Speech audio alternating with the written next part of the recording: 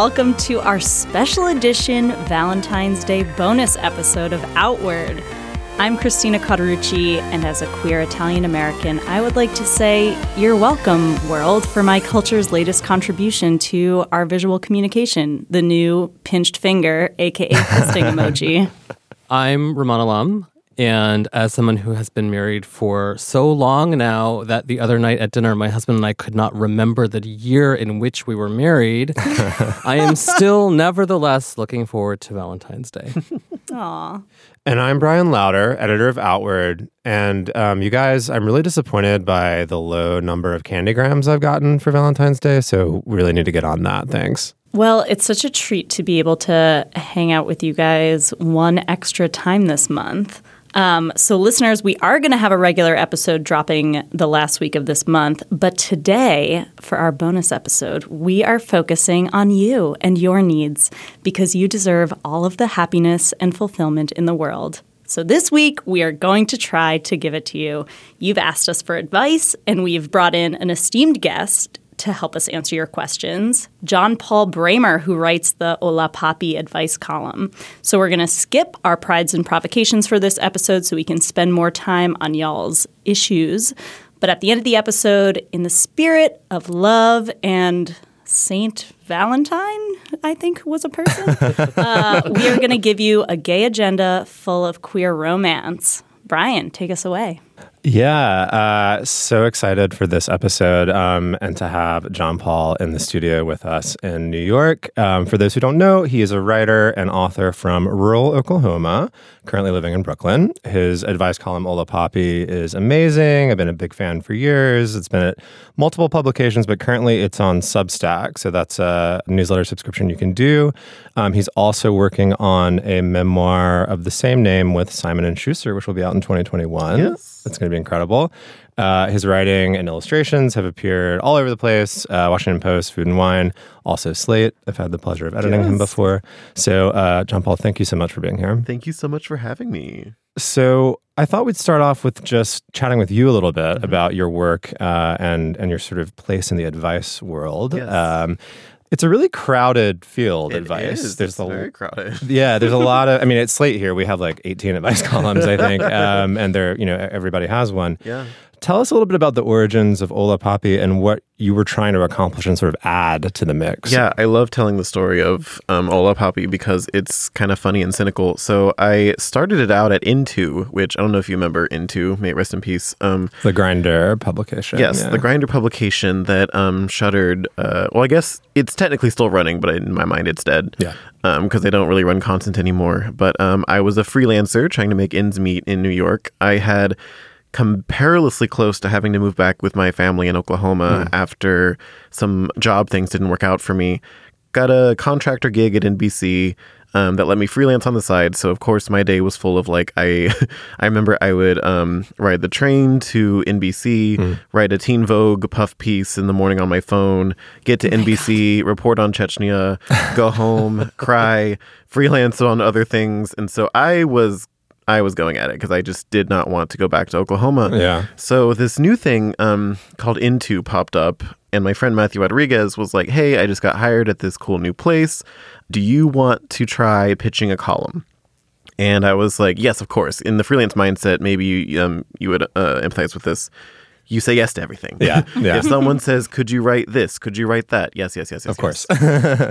So the way I reverse engineered an advice column, something I never actually set out to do in the first place, was that I thought, okay, to maximize my number of checks, I should write something once a week. It should be recurring.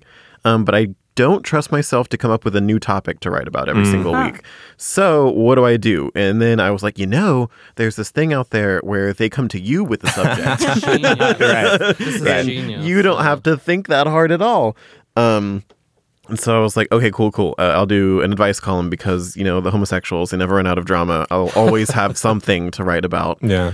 And then the next issue was naming it. And so Into had all these fun play on words for their properties that, sort of bounced off the Grindr idea. So Into itself was named after something that people often say to each other on Grindr. They say into, and, like, what are you sexually into? What are you looking for? They had this other sort of celebrity interview series called 0 Feet Away, which I thought was really funny. Yeah. That was cute. Didn't take off the way I was hoping it would, just because I like the name so much. But that's where I was getting my information from. And so I was like, okay, well, what's something that I could name an advice column? So I thought about my experiences with Grindr, and that's when I thought, yeah, people are always saying "Hola Papi" to me on Grindr. In a sort of like, sexualized Latino fetishistic way. So I was like, it would be really funny if I could just sort of subvert that in a way and sort of have people say "Hola Papi" to me, but they're the ones like coming to me with a question for my wisdom instead of like, reducing me in a way. So I was like, yeah, that sounds fun. That's subversive. Why not? So I pitched it as Queer Latinx Dear Abby Huffing Poppers to Zach Stafford, who was editor-in-chief at the time. And he was like, oh my God, that name. Yeah. And wisely, I was going to make it a spoof of an advice column because I was like, I am a messy Twitter homosexual. I, have no real qualifications to give someone else advice on how to live. Who does? Right, like who does? And so I was like, well, if I can spoof advice, if I can really marry it to this Dear Abby concept and have it be this satirical take on like, gay drama or the trials and tribulations of being queer, that would be fun. And then all this was like a well-rounded plan for making money and having fun and whatever. But then, the letters started coming in. Yeah. And I quickly realized that this was a part of the queer experience that hadn't really been touched on that deeply before, because I think there were a lot of people, and also the Grindr technology was uniquely positioned to reach people that maybe weren't connected to mainstream US queer culture. So I was getting letters from people in India, people in Africa, people in like Latin America. I was getting letters from people who, their day-to-day lives, they couldn't be as out as some of us here in New York are. And so I think they were looking for any sort of nebulous authority figure that they could just reach out to and say, hey, can you teach me how to be? Yeah. And that's when I realized, God, now I have to like grow up. Well, what was which sucks. What was it like for you to have to adjust to that responsibility? Like from this sort of playful idea to this like, because when I think of the column, it's super empathetic. Like you have this sense of camaraderie, and it's playful and it's funny always, but like also very serious. Yeah, so what was that adjustment like? So the column nowadays, and has been for like over a year, is like, I think, pretty warm, empathetic. It's very caring. Yeah. Not things I would have used to describe myself when I first launched the column. Because I saw myself as the scrappy underdog in media because I come from a rural community. I was sort of relegated to writing only about like Mexican and gay identity for a content mill for a long time. And I had a lot of bitterness in my heart when I was, logging onto Twitter every day and I saw all these people who I thought were getting paid more than me, had the verification check, were getting opportunities that I would never have to write about things that no one trusted me to write about. So I was a pretty angry person, I think. Like, I think I was talented. I think that I was able to tackle things pretty well, but I did wrestle with a lot of like feelings of inadequacy, feeling of this isn't fair. And I thought the way to claw my way up was to sort of be scrappy and to be aggressive. And here was this media space where that wouldn't serve me. It was sort of like, no, actually, you have to be kind. Yeah. You have to be empathetic. You have to, and that's who I am naturally, I think. It's just that, living in New York and failing and, almost having to move back home had sort of calloused those things over. And so it was a way to remind myself like, oh, wait, I'm actually a pretty forgiving, warm, open person. So I think that I grew up because of the column a lot. Like, and I think it also opened my eyes to a lot of experiences from people around the world to be like, hey, actually, you're not doing that bad. There are people out there who have a lot of real problems in their life. I remember I got a letter from someone from a country where homosexuality is illegal and you can actually be jailed. And he was like, I think I like this guy and I think he's coming on to me, but also if I make that known, I could go to jail. Yeah. And that's a question I didn't answer because I was like, I don't want to hurt someone. Yeah. That's what it is. It's the wrestling with the idea of having a capacity to wound someone or to injure someone who's coming to you for help. Yeah. And I think having to hold that, no matter how funny you want to be, no matter how entertaining you want to be, you don't want to be reckless with that. And I think that's what made me more responsible. Yeah, I was thinking about this in the way that giving advice to specifically LGBTQ people might differ from the job description of any other advice columnist, in that part of why people read advice columns, and also I think part of why people write in, is the desire to sort of be read or watch people be read for filth, or at least to get like honest advice that it can be hard to get from people who know you and who might be blinded by their love for you. Yeah. So, but, you know, even in our experience getting emails from folks who listen to Outward, it's very hard for me to even take that kind of tone. And preparing for this episode and reading these questions, there was no question where I felt like I wanted to be like, you're doing this wrong. Or like, you know, why do you feel that way about something? Because you're talking about these very sensitive topics like identity. I mean, how do you answer questions, especially if it's coming from somebody who has a very different experience from you? How do you come and develop that sense of empathy while also trying to give people honest advice? So lucky for me, I think I deal better with the esoteric than with the sort of everyday practical. I'm a deeply impractical person. I'm very bad at most things, but when it comes to the big, confusing, abstract things, that's what really like lights me up, and that's where I really feel comfortable. And I'm just lucky in that way to be dealing with LGBTQ issues, because so much of what dictates our everyday life is kind of abstract, is sort of esoteric, is about these deeper themes. Part of that is just because we've existed outside of, you know, what's considered quote unquote normal for so long. We've had to come up with our own words for things. We've had to really play with language. We've had to play with how we see ourselves, how we present ourselves to the world. And these are all very philosophical, sort of difficult to grasp concepts. And that's what I enjoy, because when I look at other advice columnists, many of whom I really like and look up to, I don't have that like thundering down from the heavens thing that people sort of want. You know what I mean? When they, like, sometimes I think people approach an advice column and they're ready to see someone just get wrecked. Like they want to see like, okay, smack this person back into line or whatever. And that's not usually something I can do, because most of the time it's someone saying like, who am I? And I'm not going to just like, you know, callously smack them around and be like, this is what you are. You're bisexual. Like, get that's it together. Just like, right. Yeah. Like, that's just not how I operate. And I think that that's something we stigmatize in the queer community, rightfully so. Yeah. And so I feel like I fit in a lot better here as an advice columnist than I would if I was giving advice on, like, you know, there's all sorts of flavors now. It's like pet care, child care, you know, sex, like all these other things that it specializes in. Corporate America, how to like succeed in business or how to be a better coworker. Those sort of things can and often do require a really like concise, effective tone to them. And I'm glad I don't have to do that. Sometimes I do. Sometimes it's obvious where it's just like, no, don't try to hook your coworker up with your wife. That's weird. I had that one time. And it's fun when I get to sort of play as that character. But overall, that's not who I am. Yeah. Let's shift into question mode. I just want to thank our listeners and Twitter followers and whatnot for submitting these questions. It was a great mix. We couldn't get to them all, but we are very grateful for y'all giving us content to address. And since you mentioned actually getting the bi question a lot, we have one like that. So maybe Wonderful. we'll start with that. Yes. So this is from Baby Bi. She writes, I'm bi and I've always known it for as long as I can remember, but I'm terrified to actually put myself out there. I'm 26 and I'm afraid women will think I am just trying things out rather than being a very earnest novice. I don't want women to think that they're a phase or an experiment. How can I start dating? I'm scared I'll be bad and embarrassing. So that is from Baby Bi.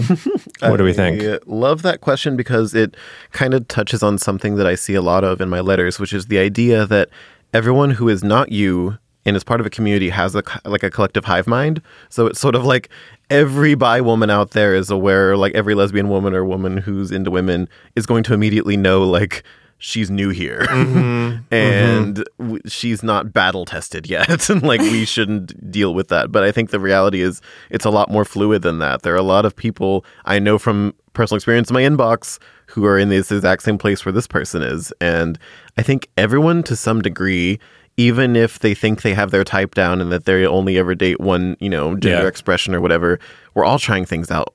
And we're all sort of trying new things all the time. Like, I remember, this is like a really weak example, but I got onto Scruff for the first time in years the other day, and I was like, what's happening on this interface? Like, what separates these people from the other people? And I like met someone off there, and I was like, I don't know, this is weird. I don't know. I haven't used this app to like locate someone just because Grindr's what I know. Yeah, sure. And so I'm just like, well, sure, let's do it. We had a great time and everything, but even something as simple as that, you know, changing the way you find someone, that's trying something new. I think that this person's maybe a little too preoccupied with like, okay, but how do I log enough experience points so that I can level up enough to sort of deign to try my hand with being a woman? And I think that it's not about that. It's about, does this person feel your energy? Do you feel theirs? Totally. Then go off and be together. Do something together. Have fun. I'll say that it made me sad to hear this person say, I'm scared I'll be bad. I know. Because I don't think there is a way to be bad at dating unless you are disrespectful or something and don't treat other people with care. Right. So as long as you do that, you're not going to be bad at dating. And even the fact that she's asking this question, to me,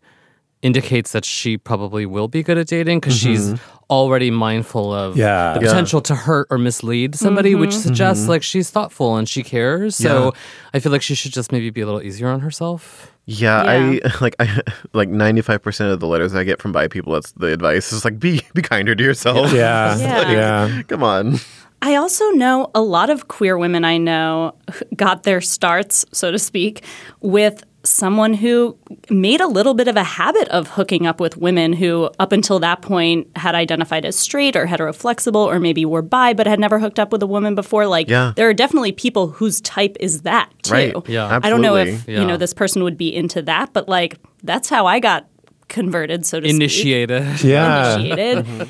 And you know, there are, I think maybe some people would disagree with me on this, but I think one way to assure other people, but more importantly to reassure herself that this is a place she belongs, is to show a little bit of investment in queer culture and communities, you know, like read some books, read queer blogs, like familiarize yourself with the language people use so you don't feel out of place if you go to a gay bar or something. And maybe she already does, but I know like this is, if I'm talking to somebody, I'm not immediately thinking like how many women have they hooked up with, but I do notice if they like don't know, you know, basic like names of queer organizations or like have no idea the terminology that I'm using. And that might make me think not this person isn't queer enough or whatever, but just like, oh, I don't know that I have a shared culture with this person. Yeah.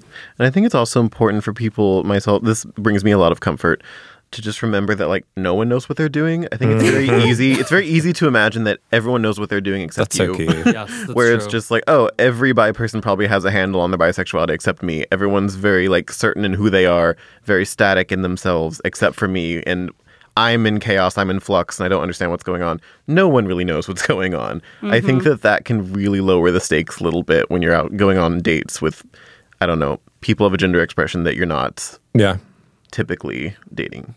Yeah, I mean, I wanted to echo too just how the honesty and self-awareness of this letter, I think, is just a real benefit to you, like to the letter writer. Like if you sort of, I think like lead with that, like if you express that these are fears you're having to people that you are, you know, chatting with or whatever, I think that's going to help, you know. For one thing, it will probably, filter out the folks that aren't willing to be in that sort of maybe slightly teachery role with you. And it may attract, like you were saying, Christina, it may attract people who are into that. And maybe that's the best outcome, you know, to find somebody that is going to be kind and sort of easy about introducing you into this. Yeah. I think that's a good place to wrap up. Okay. Good luck, baby. Bye. Yeah, good luck out there. Who else have we heard from this week? Our next question comes from Horny in the DMV. Hi, I'm also in the DMV. Perhaps I know you, but no pressure to out yourself. Anyway, here's their question. I am a queer woman married to a trans man. I am obsessed with sex. I think about it all the time, but I've never actually had sex I found very enjoyable. Being touched intimately hurts physically, and I'm very body conscious. How can I mesh my fantasy life and my real life? So there's two main issues here, a physical one and a mental one. Yes. I think, first of all, this person should absolutely talk to a doctor about pain during sex. That's what doctors are there for. Obviously, some occasional pain during sex is normal and extremely common, but if every intimate touch causes you pain, there very well may be an underlying condition at play and something that could be treatable or workaroundable if you understand it. Absolutely. And also, I kind of forgot about the DMV area. I was thinking like a DMV. Yeah. I was just like, okay. Yeah. I mean, that's an inopportune place to be horny, I guess. But why not? I love the honesty. Yeah. Yeah. No, I absolutely agree. And it's funny, like, I do get a lot of letters where the advice sort of has to become medical. Yeah. Right. Like, especially, like, I Right. think with, like, queer people, a lot of it kind of ends up in that physical place where I'm like, you should probably get that checked out. And also, I think it's a really interesting, difficult subject to tackle of, to what extent should and our fantasies overlap with our sort of physical realities. Yeah. Because, part of what I like about fantasies is that they don't always. I think if all my fantasies came true, I would just have different fantasies. So it's always like a matter of balancing how much can I import into, a manifested reality, how much should I leave over there. And I've done a lot of that myself, exploring and just sort of thinking, how can I make this happen? Yeah. It's a loaded question. I just want to say, I think this person is in a really good position as a queer to confront these issues, because as queer people, we know that sex can mean a lot of things. Yeah. And especially, queer and trans people have so many more options. Straight people, too, could have those options, but I think they're They way wanted less them. likely to take advantage of them. Right. So, for instance, there are plenty of ways to enjoy or even like approximate sex acts that don't actually involve touching your genitals, that could involve touching other parts of your body, performing, the motions of intimacy or even of like intense fucking without penetration. It can be just as hot and fantasy fulfilling as doing, the sorts of acts that hurt. I think a large part of what we fantasize about in sex isn't necessarily like the specific feeling we get in our underwear, but like power dynamics, Yes. emotions of our Yes. bodies, and Yeah. like Yeah. feelings That's of absolutely true. closeness or of like intensity. And I think those are things that can absolutely translate Yeah. into your real life without the specific kinds of touches that and hurt. communities around those things very much exist, and Yeah. they're out there, and it's so easy to engage with them. I mean, especially like when you look at like the kink community, for example. Yeah. There are community resources for kink that I had no idea until I started interacting with it. I'm just like, wow, your system is set up really well. A lot of them are educational in nature. Yeah. Like there are little like classes you can take. I did one in DC a few years ago where it was like, I guess in my little brain, I was just like, oh, this is going to get so sexual and so uncomfortable. And I'm really just here to learn how to tie someone up. And Right. you get there and it's like, it's like the least sexual thing I've ever Yeah. done, where it's just like, okay, folks, today we're going to learn how to do this knot on this like test dummy or whatever. It like might And as it's well be like- a Boy Scout badge. Exactly. Yeah, it really felt that way. Yeah. But doing that class really helped me too, because I was like, oh, this could be a real thing. It entered my realm of possibilities then, where it's just like, there are people out there who enjoy what I enjoy, and that I can connect with them in some way. We can make this a reality. Just knowing that, even, because I feel like this person's very frustrated with like not even knowing if that exists. Right. I mean, she says that she is obsessed with sex and thinks about it all the time, and then she allows that she's never actually had an experience of sex that she found enjoyable. And so I wonder if whether or not thinking about it all the time is part of the problem, Yeah. that she is turning the sex into a cerebral experience. Christina, as you just said, it's not always a feeling in your underwear, which is a very cute expression, but like, Trying to keep it as friendly as possible here on Outward. but nor is it wholly a cerebral experience. It's sort of like a little bit of both. And Yeah. if you are holding yourself to some standard of pure fantasy, well, reality can never live up to that. It's so interesting you say that. So like as a like kinky person or whatever, I've planned to meet with some people before, and then we get really carried away with like the dirty talk and sort of what we're going to do, and we set all these expectations, what we're going to try, and then we get there and it just doesn't work. Yeah. A lot of things that I've tried to do have been poisoned by expectations. Yeah. And it's not a matter of like not knowing what I want to do or having a misguided notion of what I want to do. It's more not allowing those expectations any sort of fluidity or flexibility. You need to have some degree of like, things could feel different in person. There has to be some level of playing it by ear, because if you want everything to go perfectly as you fantasized,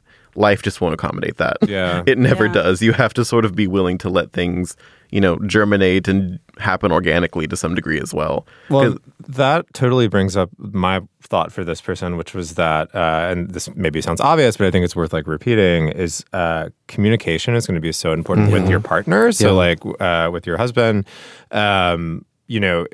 if you feel like you're not already doing this, like taking things very slowly and like talking about what is working, what is not working, step by step by step by step, seems like it's going to be crucial to figuring out, what is not going to be painful. Assuming, as we said, you sort of get checked out medically. Like if nothing's going on there, then it sounds to me like you just need to really be talking like all the time about it until you sort of figure out what works and what doesn't. Yeah. And that's with any partner for sure.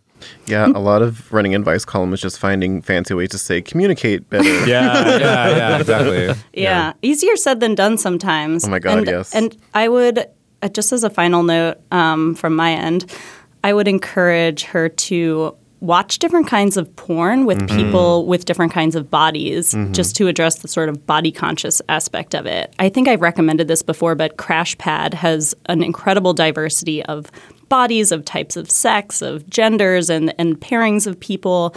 And I have found that resource, I guess, porn site to be really helpful in terms of like expanding my own definition of what sex can be. And especially, I think it could be valuable for this person to experiment mentally or physically with different roles during sex. So maybe like trying to see if it would be enjoyable for her and her partner if she took on the role of like a service top where giving her partner physical pleasure is the name of the game. Or like just thinking about different acts that might not necessarily pop up naturally in her fantasy life, but could become part of it with a little bit of nudging. Yeah.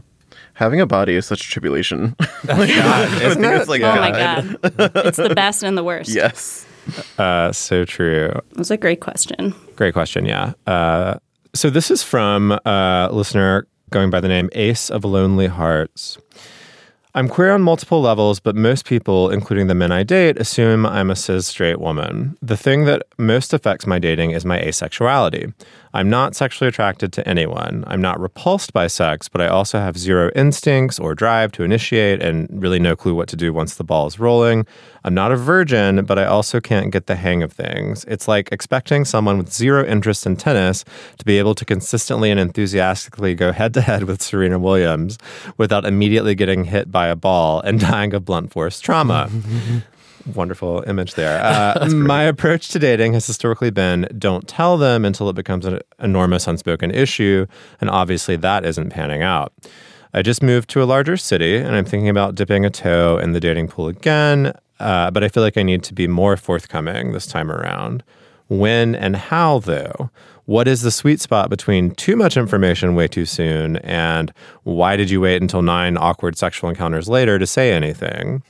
How do I broach the topic without immediately scaring guys? There aren't enough ace people for me to exclusively date them, and most people immediately write off ace people as undateable. I just want a chance. Any advice is greatly appreciated. So I think the key question there is, when is the appropriate time in a dating situation to share this kind of information about their asexuality? Yeah. What do we think? First of all, I just want to say this is at least the third email we've gotten like this in the past month, and we're just one podcast, one humble podcast. So I want to assure this listener that this is a much more common issue and predicament than they might think. And there are actually maybe a lot of ace folks out there, maybe not enough to exclusively date, but certainly a lot of people dealing with the same issue. Yeah, the Ola Poppy inbox looks the same way. It's a very common letter to get where it's like, I'm asexual, and then from there the letter either goes on to how do I date or do I get to identify within the community, one of two ways. But just based on the sheer volume of letters, I think that yes, it is something that exists and therefore is something that can sort of be negotiated around, talked about internally, with and without.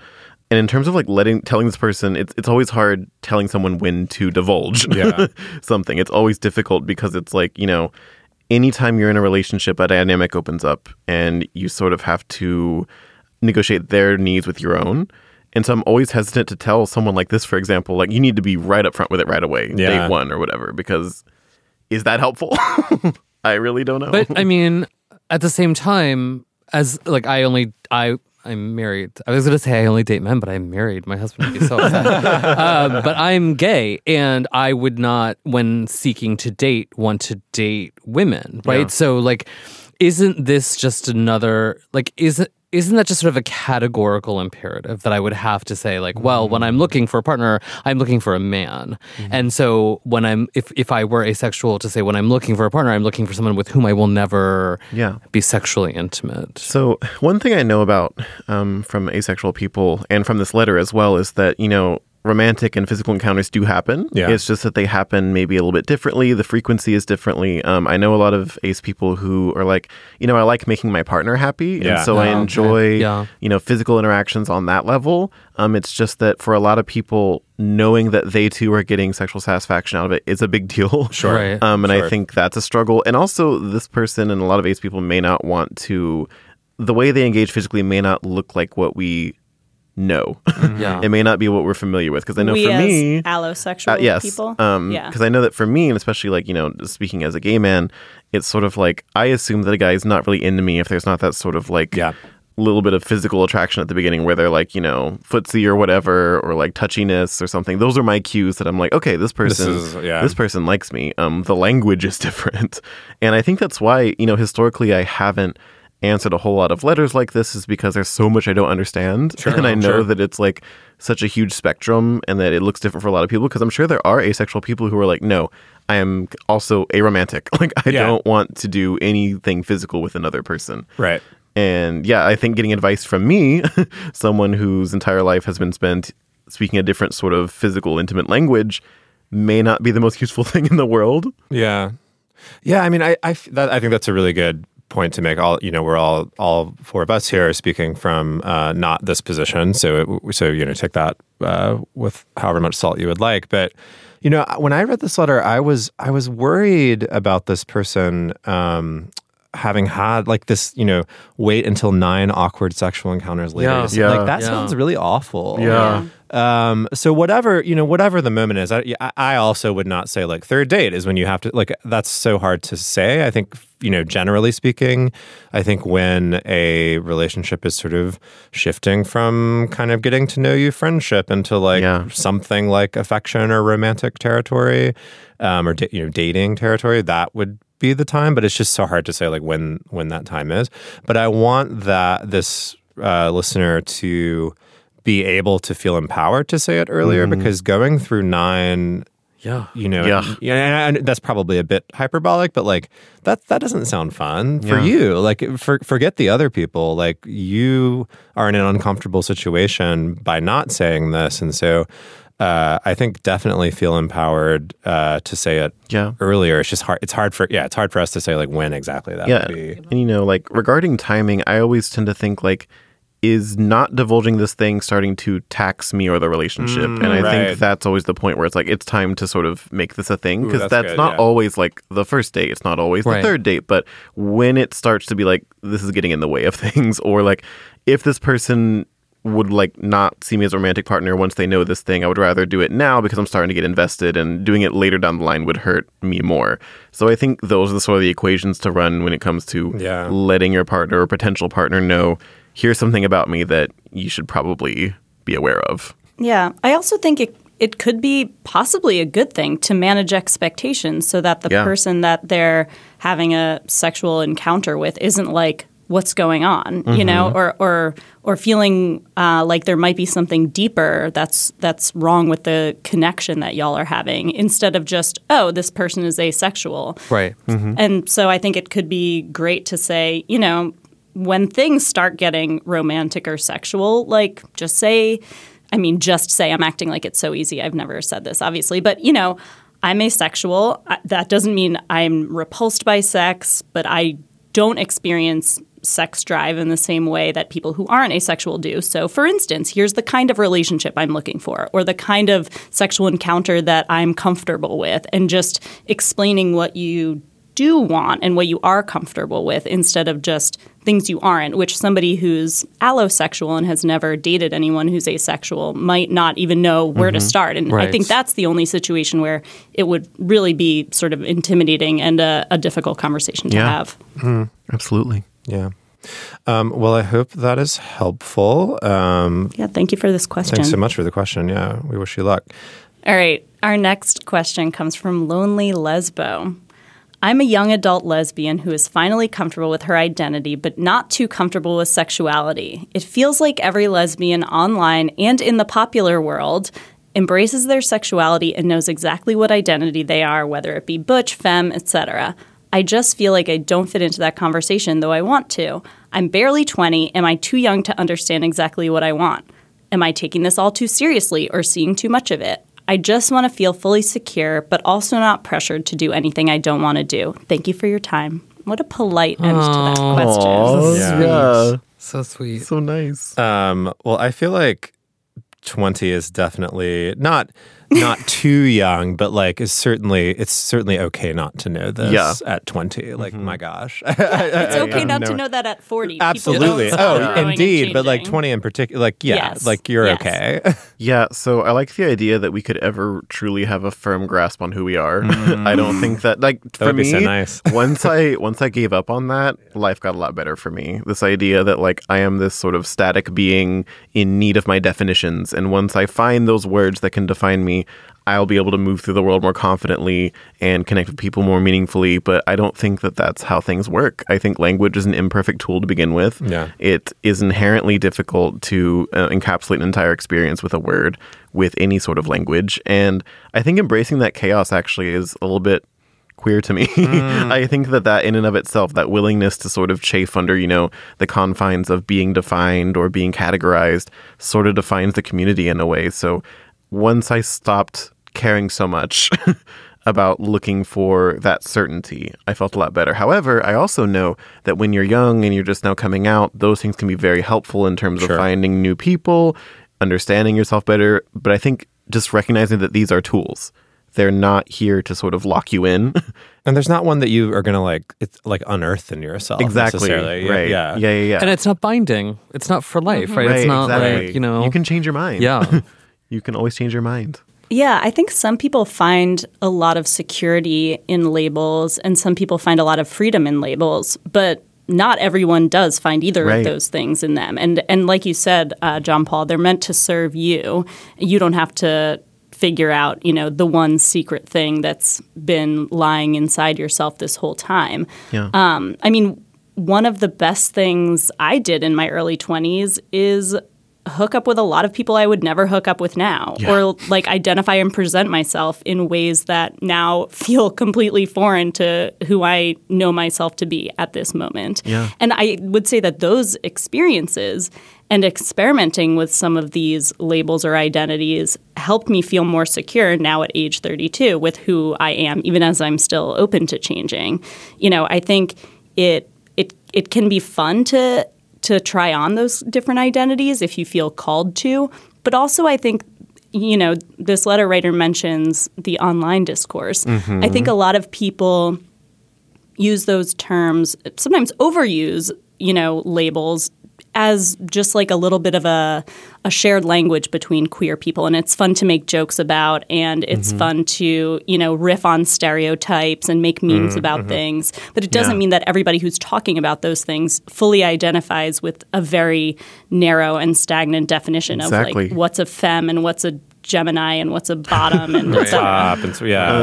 One little observation I have with stuff like this that kind of tickles me is just that like there is no actual tangible physical archetype. Like these are all just like ideals. They're never fully embodied by one person. I like the idea of there being some sort of like butch out there where it's just like, oh, you are the consummate butch. Like, how can I be more like you if I want to? Katie Lang would beg to differ. I was going to say Leah Delaria. If you're not Katie Lang, then you're not a butch. You're not doing it the real way. Yeah.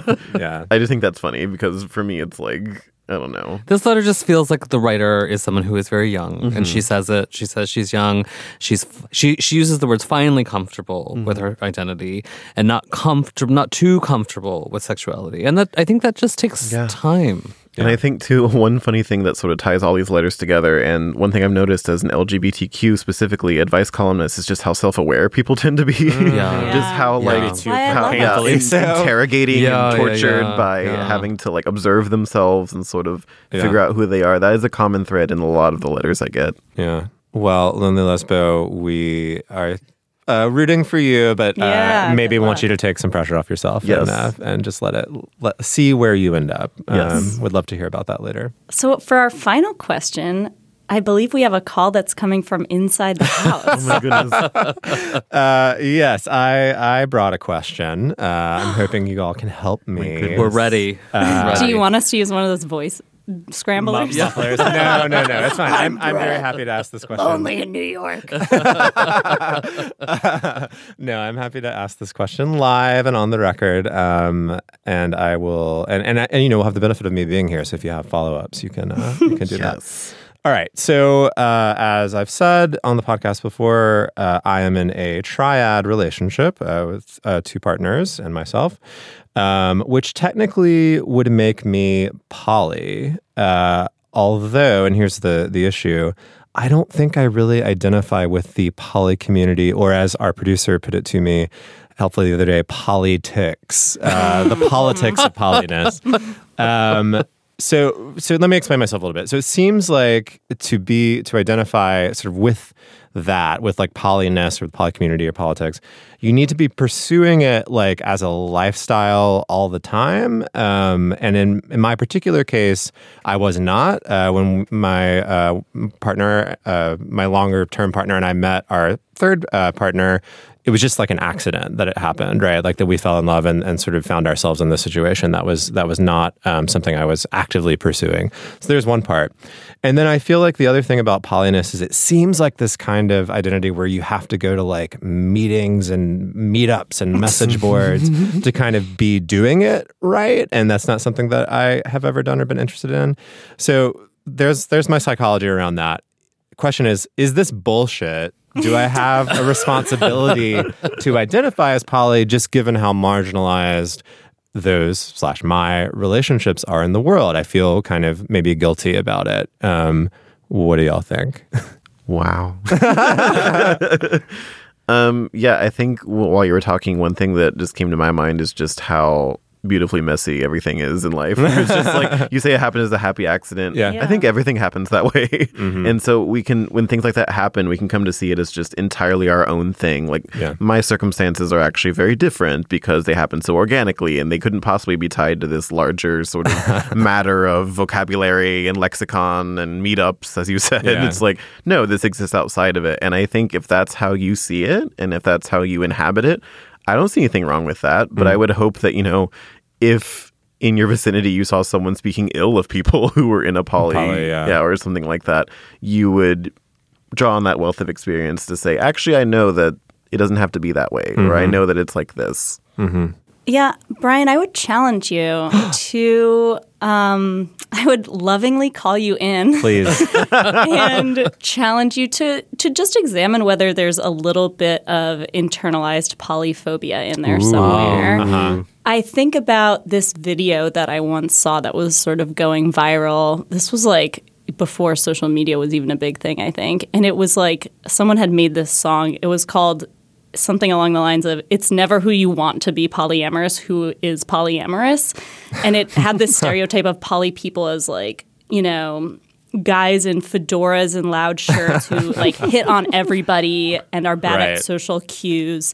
And that is not Brian. I'm just kidding. As I slowly take my fedora off and slide it into the table.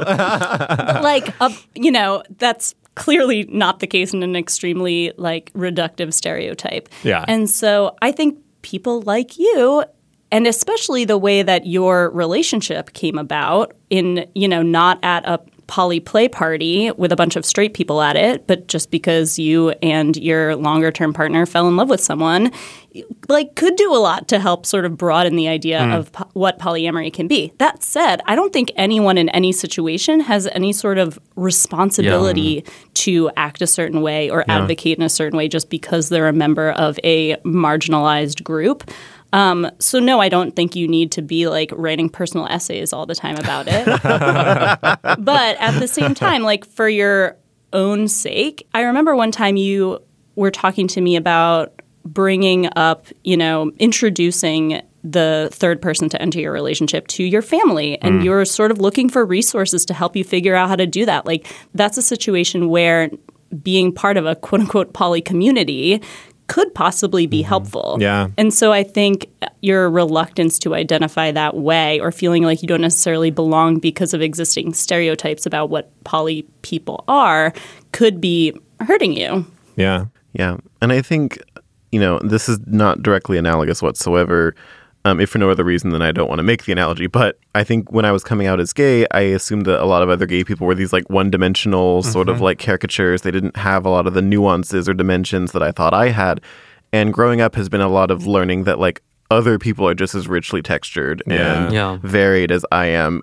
So, you mentioned a lot of these like tropes and stereotypes about poly people, like, the meetups and the newsletters and stuff like that. But the people who run those and go to those do lead lives that are just as complicated. They probably met people in ways that would look very similar to yours. And I think that there's a lot to connect with there.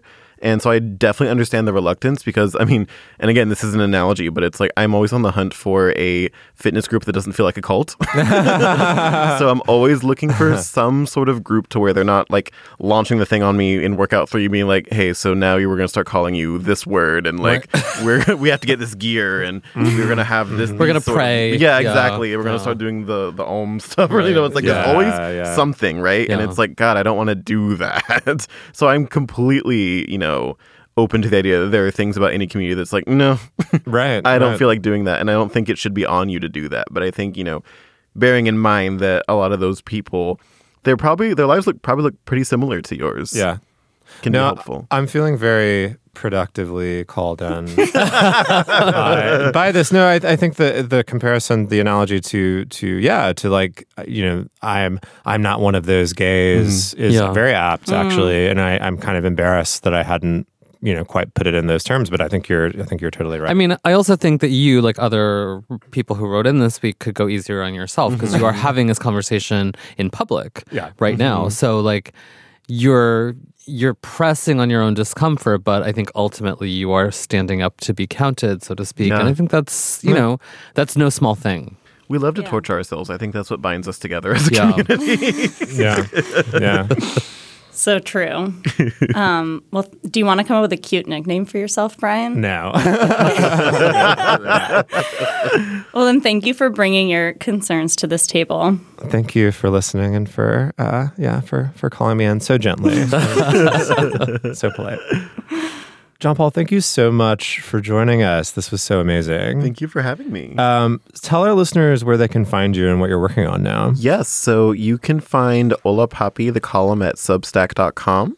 And I am working on my book, which is coming out in 2021, also called Ola Papi. And if you want to follow me on Twitter, gay Twitter, I guess, it is at JP Bramer with 2 M's. Awesome. I highly recommend following Twitter and also subscribing to the newsletter column. It's really fantastic to get it every week. Yeah.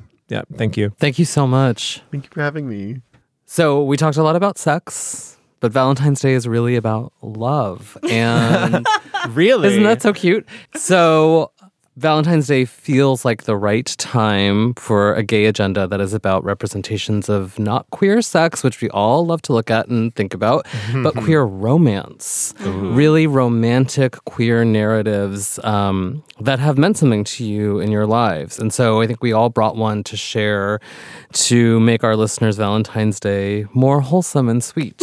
Who wants to get started? I can go. Okay, sure. Tell us, Brian. So my favorite representation of a queer relationship, maybe of all time? Close, certainly up there, top 5, is this TV show from a few years ago called Vicious, which was a British sitcom starring Ian McKellen and Derek Jacobi as a older gay couple.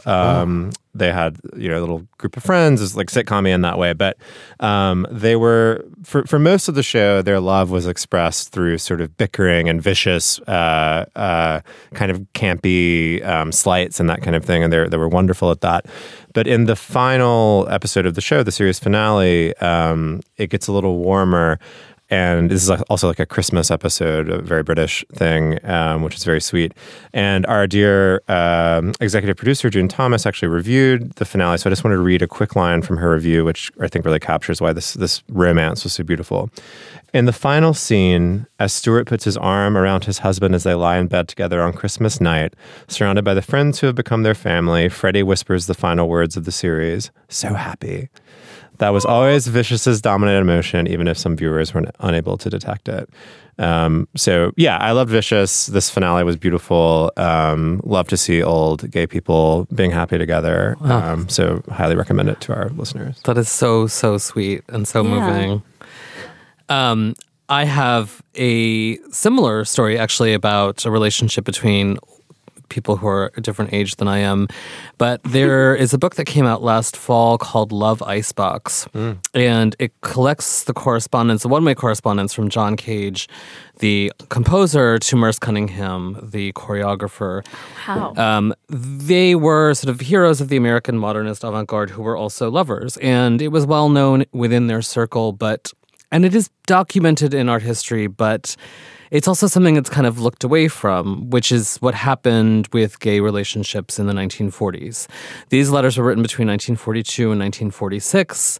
They're super horny at times, but they're also just very, very sweet. And when you see photographs of these men, these sort of titans of American art, they're always kind of standing at a little remove from one another. They don't have their arms on each other. They don't read as a couple in the way that like photographs of contemporary couples do, because they're bound by a different kind of discretion. And these letters, which are so intimate, really lay bare the romance between them. And there's something so icy and serious and heady about John Cage's avant-garde compositions. And, there's something so abstract and hard to access about Merce Cunningham's dance. But when you read these letters, you see that there was this very human thing between the two of them. And it's very sweet. And you just think about the very long history of gay romance that went unwritten because it couldn't be written. And these letters are really just a wonderful and valuable look inside of that, and a reminder that like your own gay romance it's wonderful and special, but not groundbreaking. There's something about remembering that feels really lovely and sweet, especially because Merce Cunningham in particular, he lived to be quite old, and so my image of him is as like an older man, like you're saying, Brian, about the show. Like there's something sort of great and sweet about like an older gay couple that sort of did it and survived, Yeah. So it's a book called Love Icebox. I really recommend it very highly. Yeah. Wow. I love that. And I love Merce Cunningham. So I went on a little journey as I thought about my recommendation this week. I wanted to recommend a film, and not a specific one. I just had it in my head that I was going to recommend a good queer romance film.